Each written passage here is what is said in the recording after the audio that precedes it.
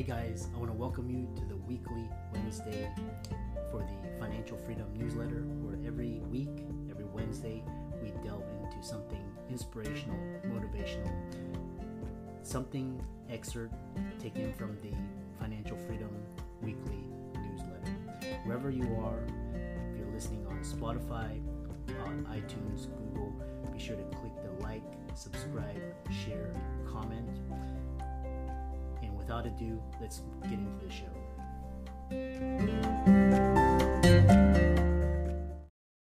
This episode is brought to you by Visit Williamsburg. In Williamsburg, Virginia, there's never too much of a good thing. Whether you're a foodie, a golfer, a history buff, a shopaholic, an outdoor enthusiast, or a thrill seeker, you'll find what you came for here and more. So ask yourself, what is it you want? Discover Williamsburg and plan your trip at visitwilliamsburg.com. Hey guys, welcome to this week's podcast episode for the Financial Freedom Podcast. I'm your host, Dr. Christopher Liu. And as you know, I'm always in the market for new talent, new ideas, people doing things on the cutting edge, changing lives, impacting people. And so today I'm happy to bring on Jack Sernett, and he's a professional keynote speaker, a very fascinating profession, occupation. If you can do it very well, you can do very well for yourself and control your time and incomes. He's going to talk to us all about his journey, and we'll go from there. So, Jack, welcome. Hey, I appreciate it. Thanks for having me on. Yeah, we had, I love professional speakers because, they always have a story and they use it to impact and move audiences, get results. So, tell people your story, your background, and how you got started. Yeah. It's a long one, so I'll do my best to bounce around a bit here. But I feel like I'm fortunate enough to have experienced quite a bit that a lot of people can pull from. It's not like I have, just like one example in my life that only a small niche can relate to. So essentially, I'm someone who I'm 28 years old. I know my beard and mustache probably give it away, but I'm 28. For the first 23 years of my life, I was terrible at dealing with adversity or anything that happened the way I didn't want it to happen. God forbid, right? The world needs to happen my way. And so from a young age, every time adversity hit, whether it was from injuries, I can go through the gauntlet, I would respond poorly, and it would equal stress, depression, anxiety. It was to the point where it was the same repetitive responses, and I was getting the same crappy results every single time. And so for me, all of my struggles personally were all circumstantial. Any of the mental health stuff I've ever struggled with in my past, it was because it was a cause of something. And so from the get-go, it was double broken feet. I broke my foot once. A day later, I re-broke it, crutches for 9 months. What did a young Jack do? He responded with stress, depression, woe is me, the victim mentality, that go-to kind of natural human default. Then it was the broken nose. It was, I almost had my leg amputated. You being a physician or a doctor, you might know the term compartment syndrome. So in a soccer game when I was a kid, I got an impact injury and I got a big foot-long scar on my thigh. And after that, the same exact response. Woe is me. Why did this happen? Stress, depression. I got stuff taken away from me, my activity. And it ended up getting to the point where when I got to high school, I started connecting the dots and I was thinking, all right, I can't control what's happening to me, so I want to control something.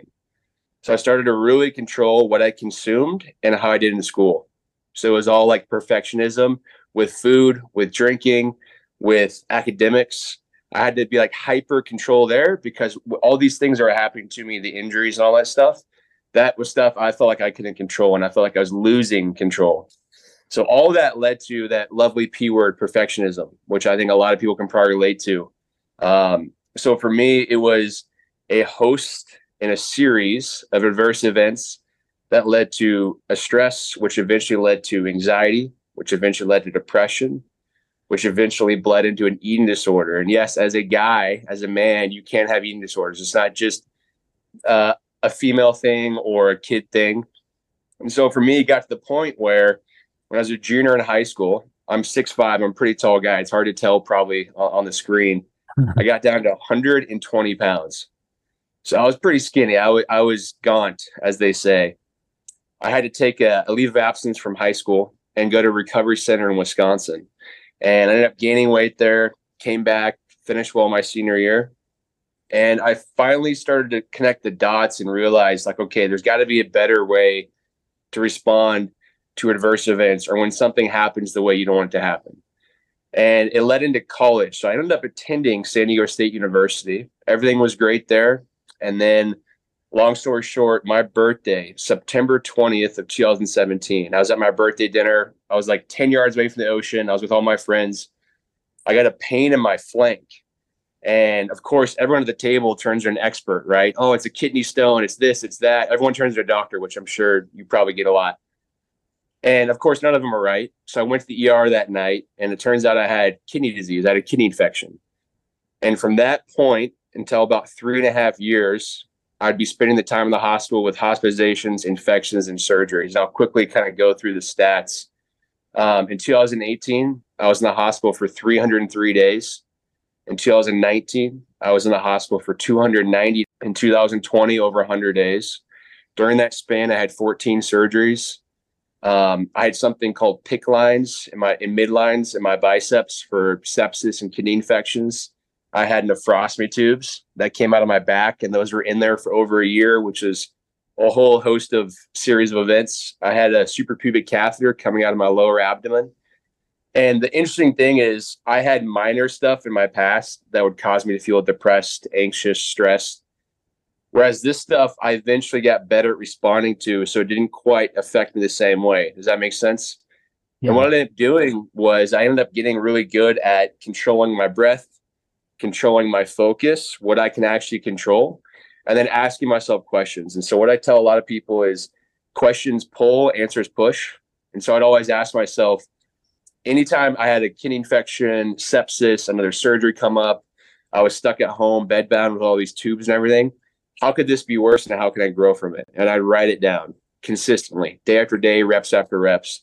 And eventually I got really good at responding to adversity, right? And so it's one of those things I like to call post-traumatic growth. Just as recently, a month ago, I had my 20th surgery a month ago. And it didn't cause me to feel stressed, depressed, because I have my system now. I have my protocol. And so that was a really long-winded beginning, middle, and end. That leads us up to today as a 28-year-old man in front of you. I'm sure you probably want to jump in or ask questions, but yeah, in a nutshell, that is the Jack story. And then obviously we can pull from that as needed. It was interesting because you were talking about emotional coping mechanism while you were describing your journey. A lot of people have effective coping and ineffective. So yeah, what are some, you mentioned breath, and then you mentioned ask yourself questions. What are some other, when you get triggered or, what are some emotional techniques that you use? Yeah. So first of all, when I was my whole life until about 3 or 4 years ago, I would just bottle all up. I'd pretend like I wasn't feeling it, show no emotion, don't address it. If there's something that's causing me emotional strain, just pretend like it's not there. And obviously, as I'm sure you know, that just starts to build up until it explodes. And I also felt like there's shame in asking for help, which couldn't be farther from the truth. Something I tell my audiences, which are mainly like middle schools, high schools, and colleges all the time, is asking for help is not giving up. It's just flatly refusing to give up. It's just a fact. And the mistake I made for so many years is I never asked for help. I hid all this stuff. I was a straight A student. I was a first team All-State athlete. I was a fairly popular kid. I couldn't show, in my young mind, I was like, oh, I can't show a sign of weakness. So I would never ask for help. I would bottle up and hide any emotions. And that's like the last thing we should be doing. And so I think first and foremost, to your point, coping mechanism is allow yourself to feel how you're feeling. Like our human experience is all spectrums: anxiety, stress, frustration, happiness, sadness, joy, bliss. So don't resist the feeling. And then number 2, for me, the biggest one was like asking for help, because obviously you can do stuff and we can do stuff on our own. But if we can get people to help us, counselor, people we know, trust, and love, a therapist, they can see our blind spots and they can help us find better coping mechanisms or call us out on our BS or our lying. And so those 2 things were big there. And then the last one for me, the main one that's a great coping mechanism I still do every single day, is So I had all these things happen, like adversity, stuff I didn't want to happen. And that was kind of just scratching the surface, everything I went through. And I sucked at responding to it. So I figured, let's just practice responding to difficult situations. And so every single day, it's a goal of mine to choose adversity so I can practice mentally and physically controlling my breath, controlling my focus, and getting through it.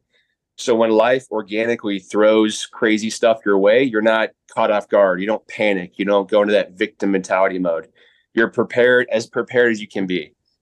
Now, that doesn't mean if I break my toe after this interview, I'm not like, yes, I'm so pumped. I'm so pumped. It just means I've been through difficult situations. I've practiced my response to them. So I know in my heart I can handle it.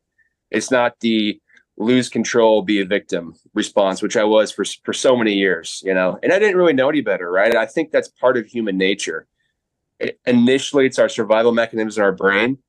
We go to that, like, why me? Why is this happening? We don't naturally respond in a really productive way. We got to train our brains to get there. And as I'm sure you know, with anything in the medical field or anything in life, you got to put reps in. Reps. Repetition is the mother of all skill. And so for me, it's a daily practice. The more reps you put in, the better you're going to get. Good and bad. I love that.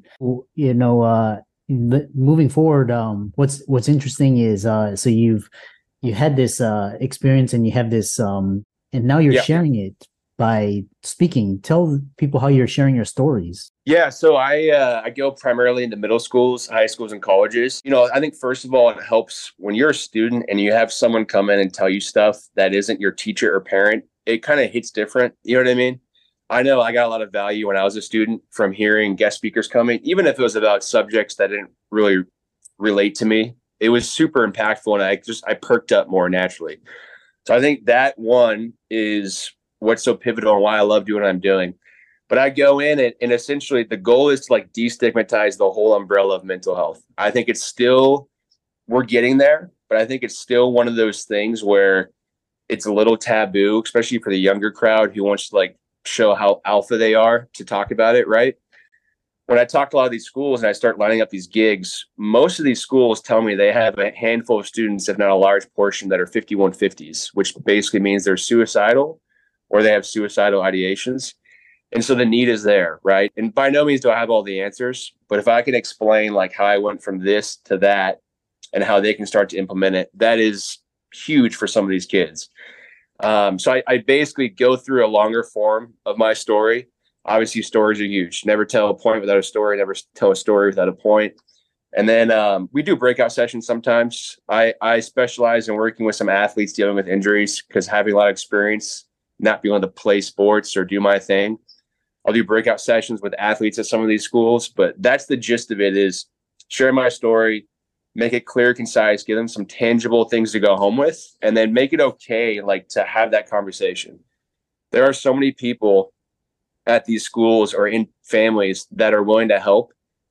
And something I always tell kids and tell adults even is your loved ones, the people that you know, trust, and love, they would always hear from you than about you. They'd rather hear from you than about you in the obituary, that you're in the hospital, that you did this, you did that.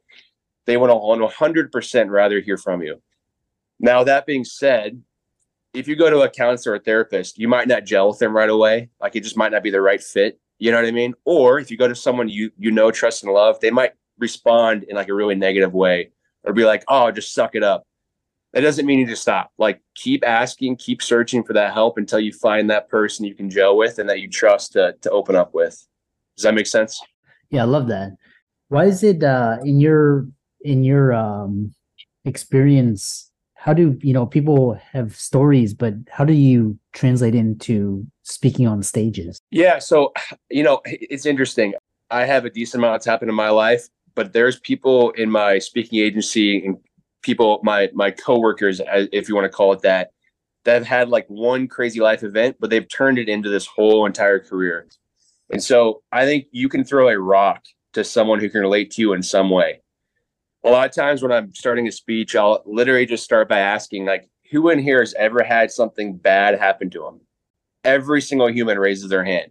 Immediately we have something in common, and then, all right, cool. Let's learn how to deal with that in a better way. And so whether it's, it could be any subject, All I know is like you yourself, I guarantee you have life experiences that if you go talk on stage, at least one person in the audience will get something from it. And that could be the difference between them saving their life or not, or telling that to one of their friends and helping them, right? That word of mouth. And so I'm not really sure if that answered your question well, but part of it too is I remember when I was younger, I had a mentor and they basically said, and this didn't really click and I didn't really embody this for a long time. Everything that's ever happened to you or to me or to anyone, I really believe it was chosen for us so that we could learn how to conquer it and then teach others how to do the same. And if you keep having the same experience, I think it's because you haven't quite learned what you need to learn from yet. And so for me, like I kept having God, the universe, life, whatever you want to call it, throw these crazy obstacles in my life because I was responding like an idiot the whole time and making the same mistakes over and over again, over and over again. And eventually I learned how to handle it better. And then I can pass some of that knowledge and wisdom on to other people. Does that make sense? Very fascinating. And the most powerful speakers, they learn how to channel that and deliver it. And it's almost like a musician or an artist. Yeah, you're exactly right. The art of speaking, it's a skill, and I'm always trying to get better at it. Tone of voice, all that kind of stuff. You're exactly right. How can you plant these seeds in the audience's brain for them to actually take action and not just feel motivated for 5 seconds or get it for 5 seconds and then go back to their old ways? Like, how can you actually like make a lasting impact? I think that's the overarching goal. Yeah. How can people contact you, follow you, check out your website? Website is jacksernettinspires.com, just all in a row. On there, you can see video testimonials, a little promo video, all my past clients and speaking gigs. Social media, Jack on Instagram. Facebook is just my name, Jack Sernett. TikTok is, I believe, just my name as well. I don't get on there very much. And then I actually can even give out an email. I respond to emails very well, and I get quite a few students after speeches that reach out to me via email or social media. My best one is contact@jacksernett.com. Excellent. And for the audience, let's thank Jack for very inspiring storytelling, and how to become a professional keynote speaker, public speaker, sharing your story with the world, making impact. And all of Jack's resources will be in the links and show notes. And thanks so much for coming onto the podcast. Hey, I appreciate it. Thank you very much. When you need mealtime inspiration, it's worth shopping Kroger, where you'll find over 30,000 mouth-watering choices that excite your inner foodie. And no matter what tasty choice you make, you'll enjoy our everyday low prices, plus extra ways to save, like digital coupons worth over $600 each week. You can also save up to $1 off per gallon at the pump with fuel points. More savings and more inspiring flavors make shopping Kroger worth it every time. Kroger, fresh for everyone. Fuel restrictions apply.